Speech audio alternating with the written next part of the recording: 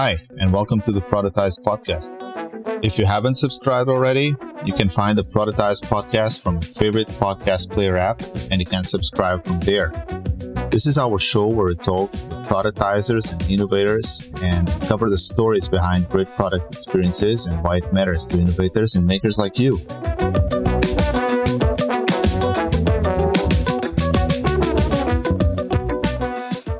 Welcome to the Productize Podcast, where innovators, product creators, entrepreneurs come to discuss impactful ideas. Our mission is to inspire more people to build great product experiences. My name is Andre Marquet. I'm the co-founder of Productize, and I'll be your host today. And today we have Julia Somerdien. Julia, she's an entrepreneur and is active with over 15 years experience in connectivity technology and digital solutions. She has experience in sales, marketing, tech strategy, and system solutions and integration with data-driven and a system syncing approach. Julia, she's currently the CEO and co-founder of Labby, where she holds responsibilities in the areas of fundraising, sales, and go-to-market. And Julia studied at MIT in the MIT EST program and also holds an MBA and a BS in electronics engineering. Julia has an insatiable curiosity for cutting-edge technology, and her dream is to make the world a better place with it. Outside of the business and tech worlds, Julia's other passions include traveling and fashion. So, with no further ado, let me just have Julia with us here in the stage. Hi, Julia. How are you? Live from Cambridge, US. All right. So you're in Cambridge, US. Yes. And you're back to the office, so I've heard. So that must be good for you, for the team. Are you happy with that move? It's a transforming process. We all locked down in the house for so long, and we didn't realize we're human that we need to interconnect. So, since back to office, everyone's super happy. Great. So, hey, Julia, just to get some context and get to know you a little bit better as a person, as a CEO, can you tell us a little bit more about your journey? How did it start? Because I guess this is your first entrepreneurial adventure as a CEO, but of course you have quite an experience as a technologist. So, can you tell us a little bit about it? Yes, love to. So first, I live in Cambridge, which is a small, tiny, but kind of famous town. I have right between MIT. I'm right between MIT and Harvard. I think that's kind of have impact on everything I do, how I network with people. So back to my on the personal level, my undergrads. I'm an immigrant from China. I moved to US about 21 years ago. It's a long time. Yeah. So my What made you move from China to the US? It's a family. I got married and I have kids. Mm-hmm. So my husband was American. Mm-hmm. I worked for American companies since graduation. So it was easier for me to move to US since I speak English. Mm-hmm. Then my husband moved to China, speak Chinese. Yeah.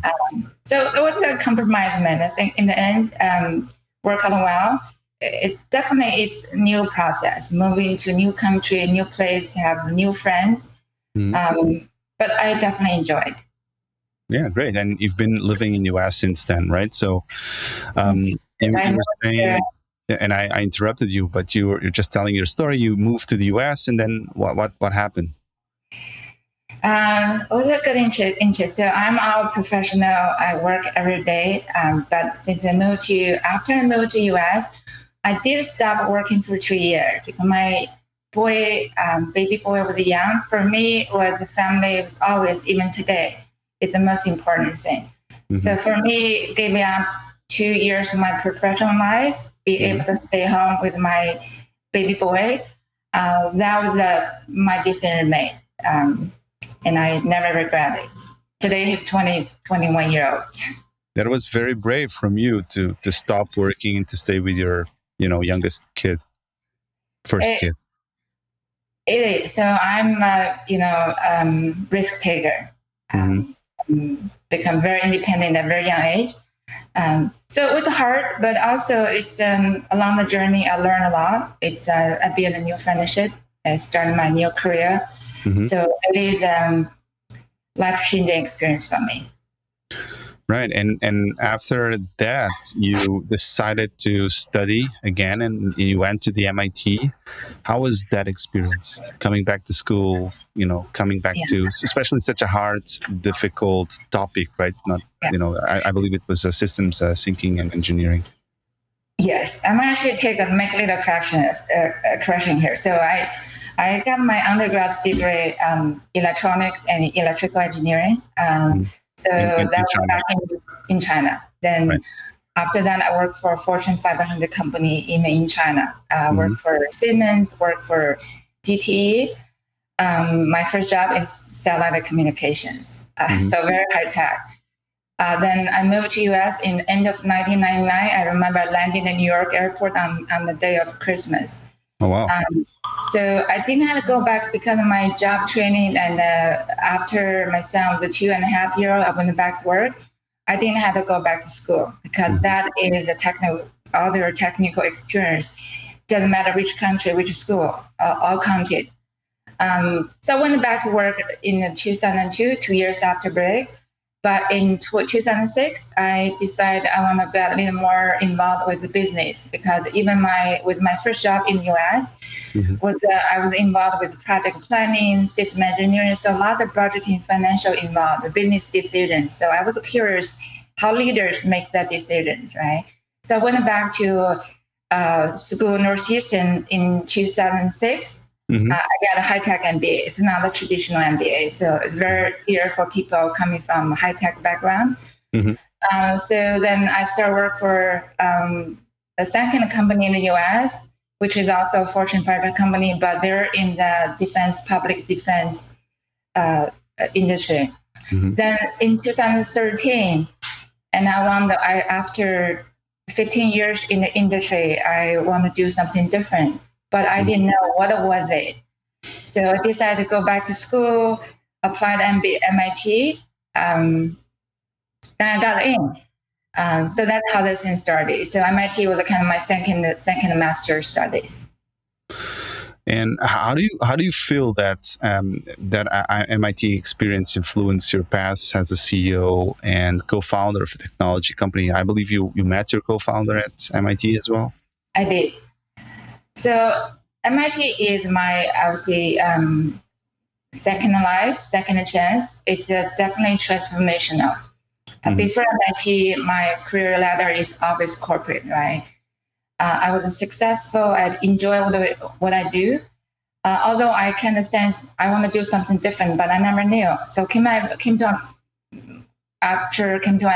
to MIT, it is like open a new door in life for me. It was transformational. I use the word a few times. In a ways, number one, I was able to meet many world famous professors, leaders. I was able to sit in their classroom, have a face-to-face conversation. So that learning experience is inspirational, and make you believe your potentials, right? And learn from those leaders, and you see yourself with potentials. You want to fully explore that. Second is in learning. So you were in interface with a group of people that are super talented. And half of my classmates are doing startups. So you're in that environment, everyone doing entrepreneur, doing tech startup. Then that's how I got into the startup. So I started by volunteering my time, chaired student-led clubs, startup clubs, and that's how learning how the startup world function. But also volunteer, I believe learn by doing, learn by giving. So being able to build up a network of friends. That's where I met my co-founder, be able to give my time, volunteer in the community. It means a whole different experience for me. And you got along with your co-founder, it was love at first sight, or did you get some time to actually build the relationship before, getting into co-founding? My co-founder, he was a postdoc at the MIT Media Lab. So back then, he was starting a new class called Medical Devices. So he was the instructor for the class. I attended his class. So we got along instantly, but we didn't start. That was back in 2015. We didn't start a company until 2017. So I was definitely in that early stage. You sense this person, I could see myself start company with, get along, have shared the same value, same outlook on life. I think that makes a huge difference. So I would say definitely not love at the first sight, but a huge potentials at the first sight. Yeah. So you co-founded the company in 2017. So that was the year you co-founded Labby. And just to give some context here, so Labby works transforming the dairy milk testing process using an IoT optical sensing solution. So how did you come up with this idea? Because it doesn't, it's not crossing people's mind every single day unless you work, in the dairy industry, right? You have the specific problem. So how did it come up with it? So MIT is always 5 years, 10 years forward, right? They have lots of secret technology just ready to be commercialized. If you remember the movie from Tom Cruise, The Minority, so that was back in 1990s, but the technology been there. So that was part of my invention from my co-founders. The challenge is how we commercialize. There's so many potentials. So we that's probably longer questions. But basically, when you look at light is everywhere, right? Light is everywhere, and the spectroscopy is everywhere. It's in every part of our life. We just might not be aware. But the big challenge back in industry is everything technology, all the testing instrument is lab-based. That means you had to send samples to lab, waiting for 5 days before you can get results. So our motto back then, how we started in the beginning, is we want to reverse the process. We want to bring lab technology to the field. So people can get instant knowledge about food or anything want to know instantly. So that's how we started the technology. Cool. Yeah. And how is it going so far? How is the company going? So it is a really long journey. It was hard. So today we have a near commercial ready product. We got a close 2 rounds of seed funding. Okay. We have 4 employees. We have beautiful big offices. Yes, I can see that. We was for a lot of company was struggling during COVID. We actually did really well. Well, number one is we believe our product solution. Number 2, I think also with the COVID, more and more people realize the potential, how important is the importance of the food agriculture. Yeah, so we actually got more attention during the COVID. So today we're actually going to have a product launch in September. We're taking World Dairy Expo in September. So everything is still hard, but we believe we can bring our product to more people, more dairy farmers around the world. People are really excited. So we got lots of orders. Right. So you have pre-orders already? You have dairy farmers already pre-ordering the product and saying they, writing letters of intent, or are you actually selling the product already? Yeah, I want to say we have lots of pre-orders, but that's by choice. But we learned the importance. Your marketing, your product have to be synchronized. So we learn from other startups' mistakes. You don't want to market the product, pre-selling product way before or too early before your product is actually ready. So we purposely hold back the sales process. But we do have a customer lineup. They say, we want to become your first product customer. We want to buy. We also build a lot of partnership. And the startup, particularly in B2B, it's very different from B2C startup. So partnership is very important. Along the past 2 years, we were able to build a strong partnership, very strong active, right, with with the Dairy One, which is a U.S.-based dairy testing lab, with DFA, Dairy Farmers of America. We're also working with Delaval, which is the Swedish companies. So we just signed, we got our second seed funding from a large international company whose headquarters based in UK. So they also are the partner distributors.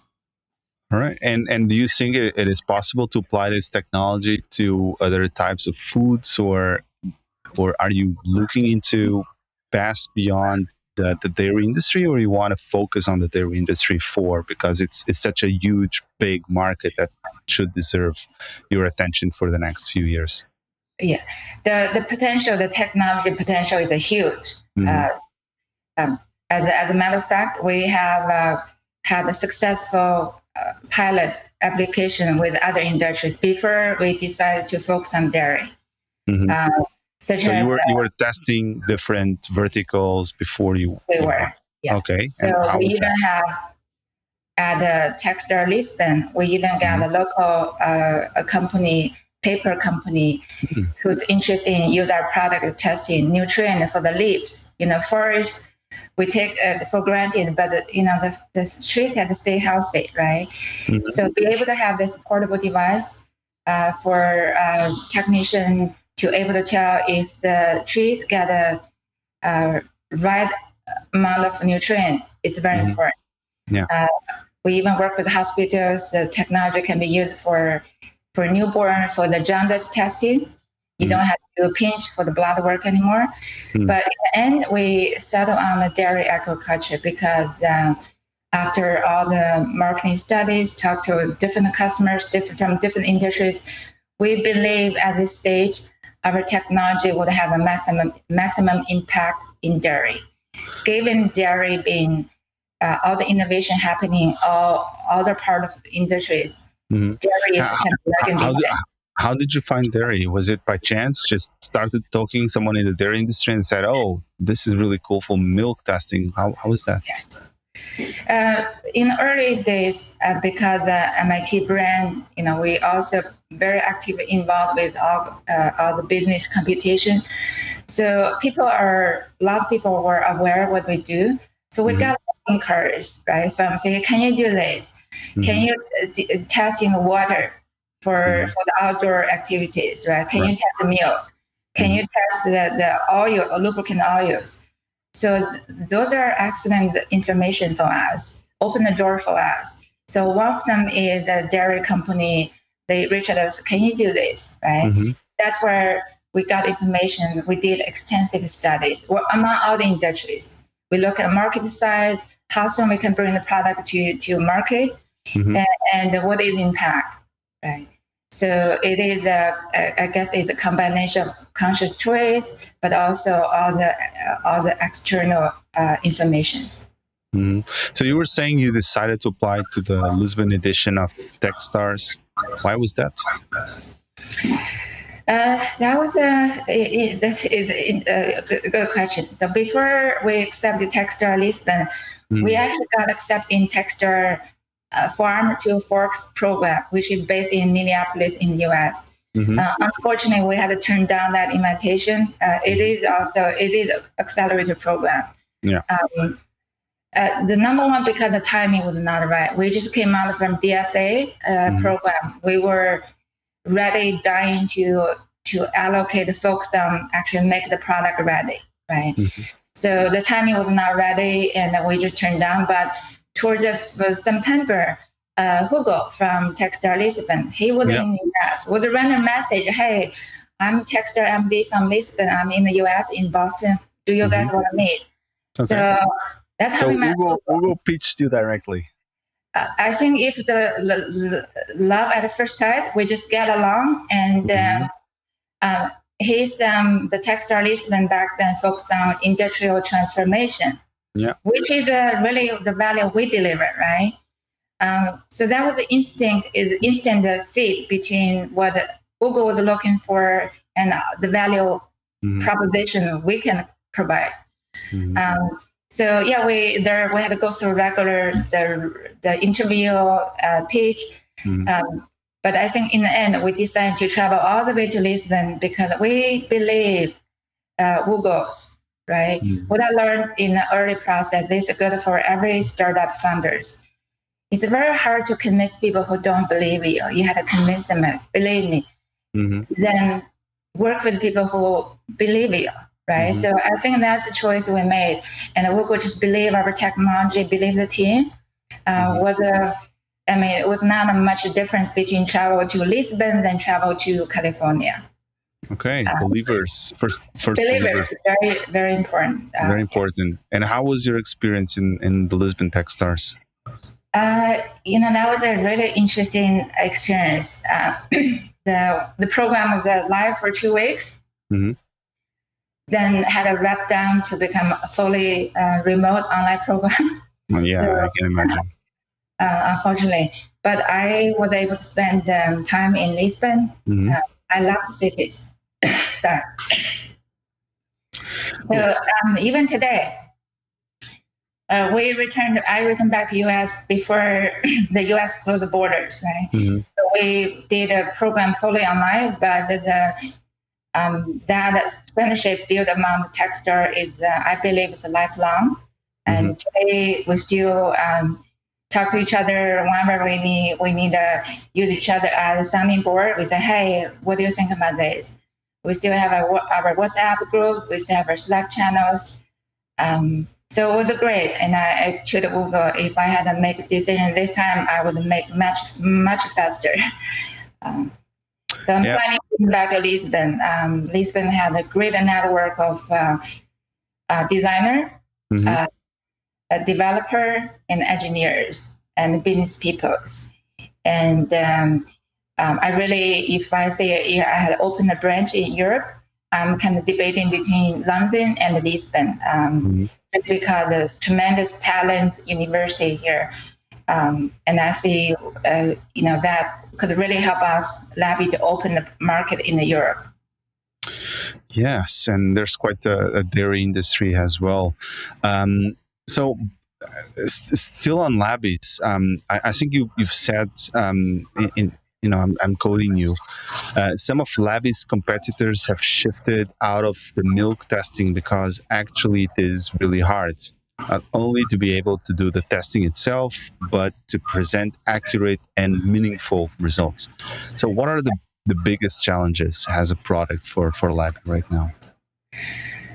So I think the challenge is on 3 fronts. The first one is technology itself. Right? So this is new technology.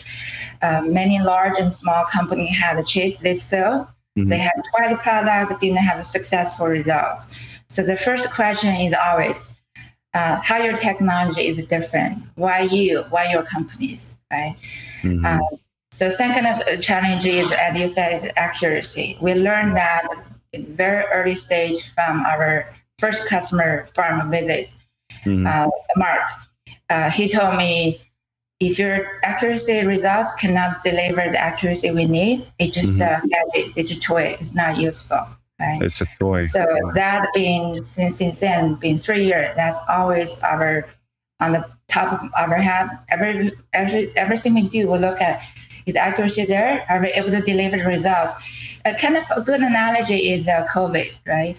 COVID doesn't tell you if you have a COVID virus, you have to guess it. It's the same for farmers.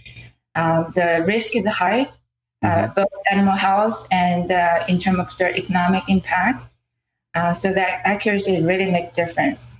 Third is, I think, integration. This is the challenge for all B2B companies because our product is not a standalone. We need to integrate our product into other people's existing product offering or solutions. So have that, figure out how we can, it's an ecosystem, right? How we can enhance your value, how we can make my product easily not disrupt your product offering.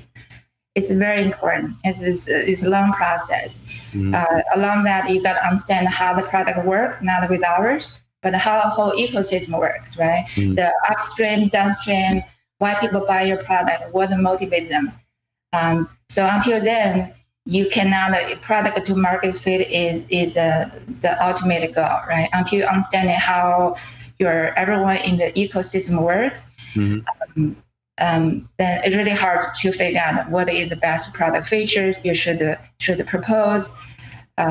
So yeah, it's on the three fronts, I think the most challenging for us. Yes, it is hard. It is hard, and one of I guess entrepreneurs learn a lot with entrepreneurs, and that's also what you were saying, that you have learned with other companies' mistakes. So, what kind of advice would you give to someone who wants to found a hardware startup? Because hardware startup is even more difficult, especially if you are a first-time hardware startup founder. What are the kind of things that you wish you had known about when you started yourselves? I would say have a good training, right? So there's a lot of brilliant, like Mark Zuckerberg. He's a first-time founder, so he also got lucky. So I would say make sure you have good fundamental knowledge about how startup operates, how to talk to investors, how the fundraising process works. Those are very essential. But I think the most important is, when I took so many startup classes at MIT, I did a lot of projects. Everyone tell me startup is all about the people. I heard it, but didn't really click in me until now I had to hire people. So I believe startup is all people business, right? Number one, you got to figure out who you want to who you co-found the company with. You have heard a lot of stories, sad stories. Co-founder don't get along. They party their way along the journey. So I would say really know yourself.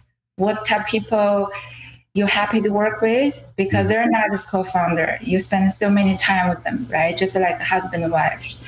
You had to like them, and you guys had to share the same goals. So that part I'm lucky, right? My co-founder and I, all this time, we have a very difficult time. Not always we agree with each other, but in the end, we always united, right? Second, I think is very important is have a good financial training, right? As you said, hardware is very important. It's a cash burning business. If you make one wrong turn, it doesn't matter how brilliant your technology product, you might not have enough cash or just enough time to raise a new round to turn around. That's so we learned that are expensive. And are you developing it in China, or are you doing the hardware in the US? Everything was US made at this stage. I think down the road, maybe we had to follow other people's paths to cut down costs. We might shift some of our manufacturing to China. But so far, everything's designed here, everything manufactured here. So everything's made. The fact that you are in Boston, Cambridge region, you can get very easy access to companies developing industrial product design, electronics and so on, right? Because there's a ecosystem of hardware in the region. Yeah, exactly. It does help. Yeah. Yeah. So just for people that are not very, experts in the field. So what Labby does, it's like an advanced mobile lab, which does, it's a technique called spectroscopy, right? Yeah. So my curiosity is, you are going to determine milk composition and quality information, like the milk quality in terms of fat, proteins. But I imagine that communicating such a product specificities must be really a challenge. So how can you transform communicating something which is so technical, so dry in a way, into readable and relevant data for farmers? Because I guess these guys don't have too much time to go through all the technicalities. They want, something very practical that they can use in their lives. Very, very good question. I believe I'm a data visual person. So I believe people say it, they remember it, right? So that same come your product promotion marketing. So along the way, we design the videos, video animations. I've seen some of those in your convey sites. that from Jose, to convey the value, to show people how this works, how this can easily implement it on your farms, right? So we use a lot of new materials. We had used the social media, the chatbot in the early, even back in 3 years ago. People don't like email, particular farmers, right? But they like to chat. They would like to, they would answer your phone calls, right? So I think for me is the marketing. I use the videos to then just the brochures, and I think that helps a lot, because a lot of time we ask people just see the comparison. If we give you the sheets, do you understand what we do? Then if at the same time we do just a comparison. If we give you videos, how you feel about that? Does this clearly convey and describe our technology? And it's no brainer. People always say, yeah, I saw that I understood your product just before looking at a website, looking at your marketing brochure, but now after videos, I totally understood. So we're gonna have another idea is we're attending exhibition in September, World Dairy Expo. So I talked to my team yesterday. Rather than have a brochure, of course we're going to have them, right? What we do is we're going to build a life-size cow. We're going to have our product right underneath the cow. We're going to have a milking station, miniature milking station there. So people just see it, right? People see the farm, see the cow, they see where our product will be installed. So this is like a miniature demo right on the trade show floor. Right. So that's how we able to do it. Of course, talk to customers is important. Listen to the ideas, listen to the questions, make difference. But I would say definitely agree with you. How to make your product vivid, easily to understood, it's very important. So the product really gives farmers the power to do precise mastitis detection on the cows, and that enables them to act before it causes significant profit loss. And I guess if you're in the dairy industry, you want to keep the cows as healthy as possible so you don't have profit loss. So have you been able to measure the ethical, social, or even financial impacts of the technology, and how this might actually save in terms of the industry if it is widely adopted? This is a profound question. We have been mindful who we work with, how our product can bring change, impact to the society, to the world. This maybe a starting point is, how big is the dairy industry in the US alone? Most people have no idea, but I guess it's really the billions, right? Yeah. So there are 250 million cows in the US alone. In the world, right? Oh, in the US, the entire world. Yeah, in the US, about 9 million cows, right? So I think in at least Portugal, I think maybe around 1 million cows. So there are a lot of cows around the world. Right? Yeah. So economic impact that's why we talk about mastitis. Mastitis is very common but expensive disease. And even with the most well-managed farms, the cow, each month a farmer gonna have between 2% to 5% cows who's gonna, the cow's gonna diagnose or experience mastitis, right? And very expensive in terms of each case for mastitis is about $500. When you're including all the treatment, all the milk had to be disregarded, then all the supply chain risks, additional costs. So farmers have direct incentive to find, early detection is the key. So farmers have all incentive to find a way to help them spot out those animals who's already developed subclinical mastitis. Subclinical means there are no visual symptoms, including milk change, color change. So that's the size of the economic opportunity is a giant, right? So the total cost to the total loss from mastitis to the dairy industry is about $32 billion each year. Yeah, so that's Yeah. a huge market opportunity. Yeah. Yes, and Social, I do want to address this, right? So agriculture is important. Farming is important to everyone. This doesn't matter. It's China, US, or Europe. aren't you? Yes, I'm just wondering. Aren't you reducing?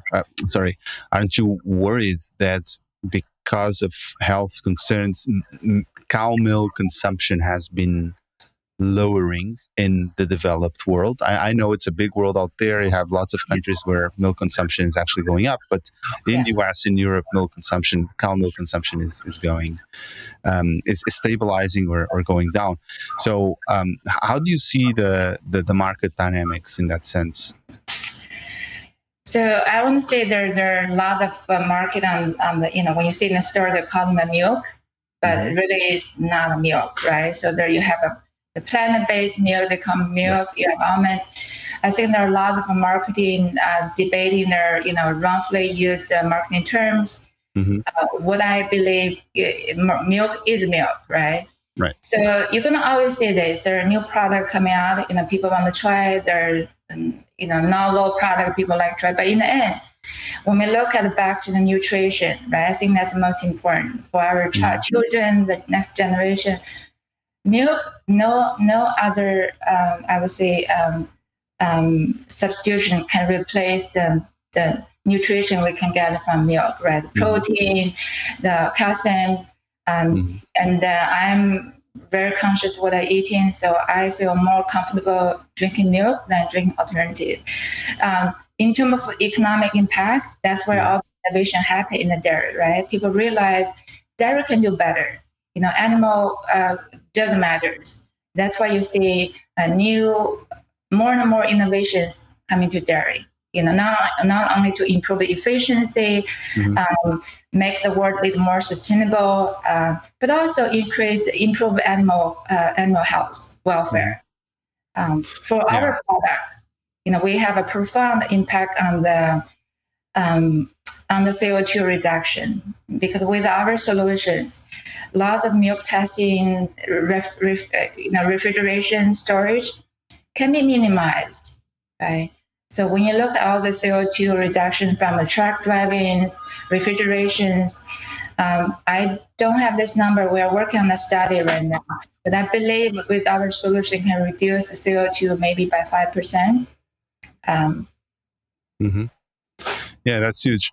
And as a manager, as a product manager, because I guess that you also work not only as a CEO, but pretty much as a product manager at this stage of a company. What is your vision that you really sell to your team to focus on for the next few years? Yeah.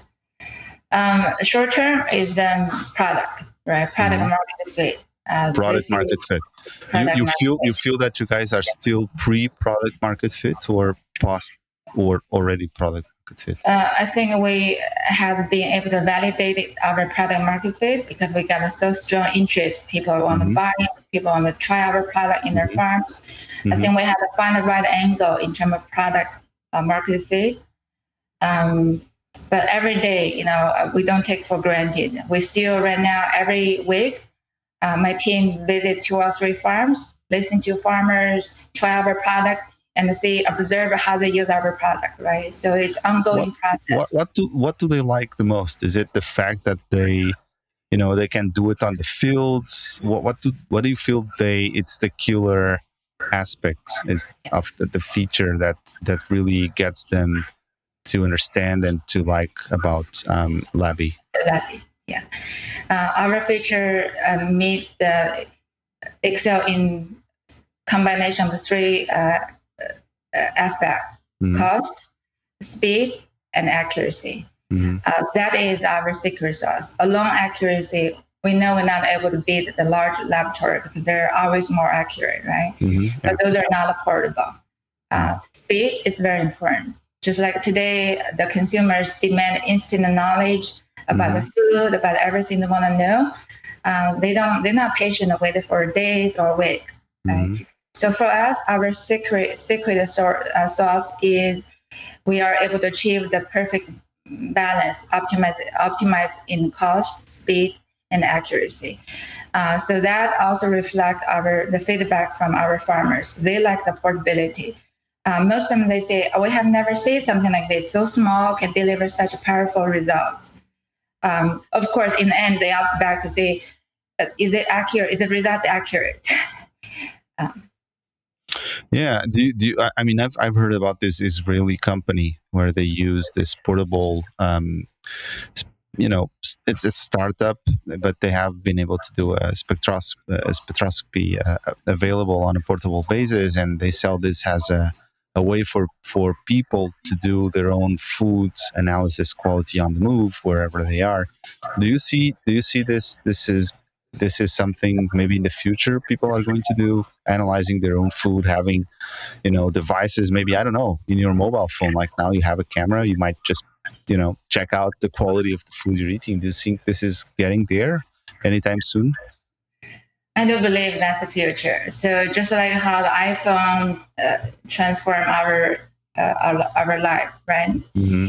And right now you hear Elon Musk talk about extended human brains, right? Mm-hmm. Human brain is really good at logical thinking, but not at computing powers.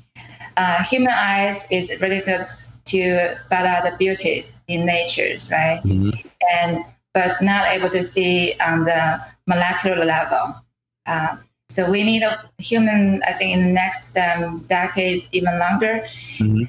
As a race, we're constantly looking for things that extend our sense, our ability to see things, to smell things, right? Mm-hmm. So I do believe that you have a smartphone on your hands with this, spectroscopy, basically turn anything invisible to visible data will be next, I call them the next information technologies. I do believe it's coming. Maybe it take 5 years, 10 years, but if anything sooner, I won't be surprised because there are a lot of technology been working. Scientists been working on this technology for the past decades. It's just a matter of commercialization, find the right market. Mm-hmm. Yeah. While we still don't have all those superpowers, I know that you are a sports fan. You're doing cycling and training. Are you still active? Are you doing this on a regular basis? Do you get the time to do it? As a very active CEO and co-founder, I guess finding time is never easy. So what's your practice there? It's sometimes you believe it's the right thing to do, you have to force yourself to do it, right? But I believe to stay healthy, it's very important as a founder. It's a startup, is a mentally, physically challenged business. Mm-hmm. I will sometimes work 15 hours a day. So I force myself, even I don't time, if I don't want to do it, I force myself to do it because it's the right thing to do.